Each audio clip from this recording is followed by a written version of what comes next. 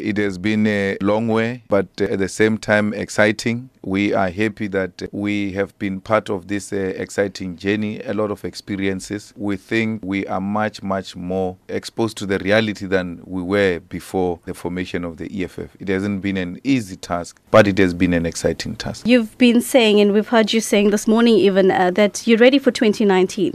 You're looking at a regime change in 2019. What makes your party ready or think that it's ready in order to be able to take on that? Well, our party is ready for 2019.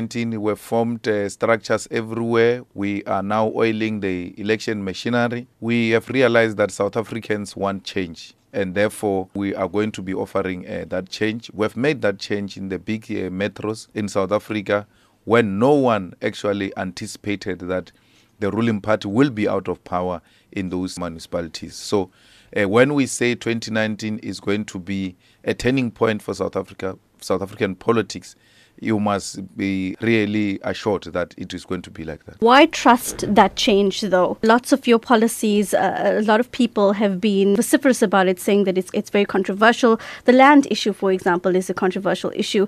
How can South Africans be reassured that that change is going to be a good change? I mean, some people would say, but we trusted the ANC, so why trust you? What makes you different? Our policies are different from the ANC, and controversial too. Actually are going to restore the dignity of our people, because there's no dignity without land ownership. The reason why the black majority is being undermined is because they do not own property, and therefore without the ownership of property, you will never be given the status you deserve in society. Yes, controversial because in Africa, those policies, when they are introduced, African countries get subjected to unnecessary bashing by the West.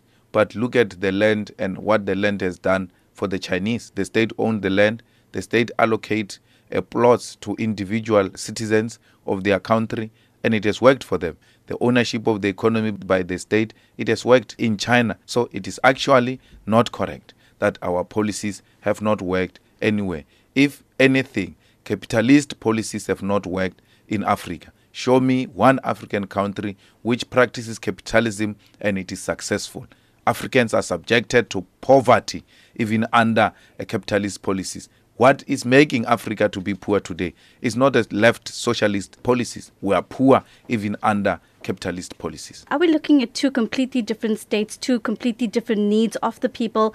How can you guarantee that that process is not going to be subject to corruption? Well, if you practice what the Chinese are doing, you will defeat corruption, because the Chinese punish corruption. They don't care who is involved in corrupt activities. For as long as corruption is not punished, then you must forget about running any successful thing, even under a capitalist state, not even under socialist policies only. So corruption is eating from the poor, and therefore if you don't punish it, forget about any development, forget about the poor of the poorest benefiting from government programs.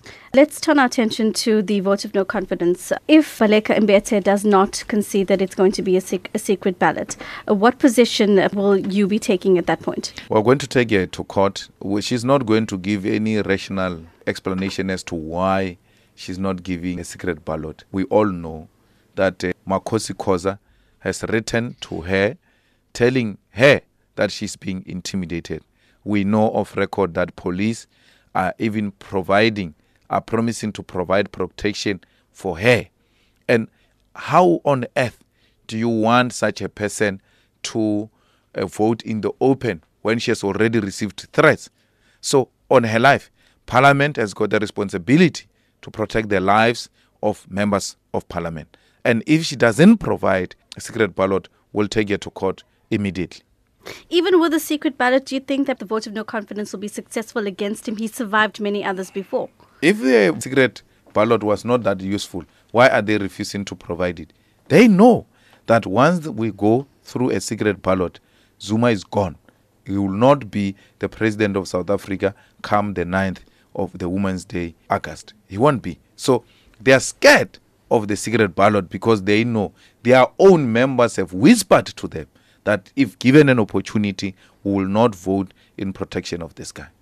I have to ask you, because you're in the seat and you're here, what has been the secret to your tremendous change? A lot of people have been looking at your pictures and looking at you. It's a completely different Malema from the Malema they've seen in years gone by. What can we attribute to this change? Well, you must just change your lifestyle, do away with sugar, do away with a lot of carbs. If you go for carbs, it must be small portions once in a while. And running has proven to be the most effective way of losing weight. It's not easy to start running, but if you start, with a small distance, and before you know it, you'll make it your lifestyle. One of the things I did was to cut alcohol completely out of the system, because alcohol contains a lot of sugar as well. You just change your lifestyle and then it becomes a part of you.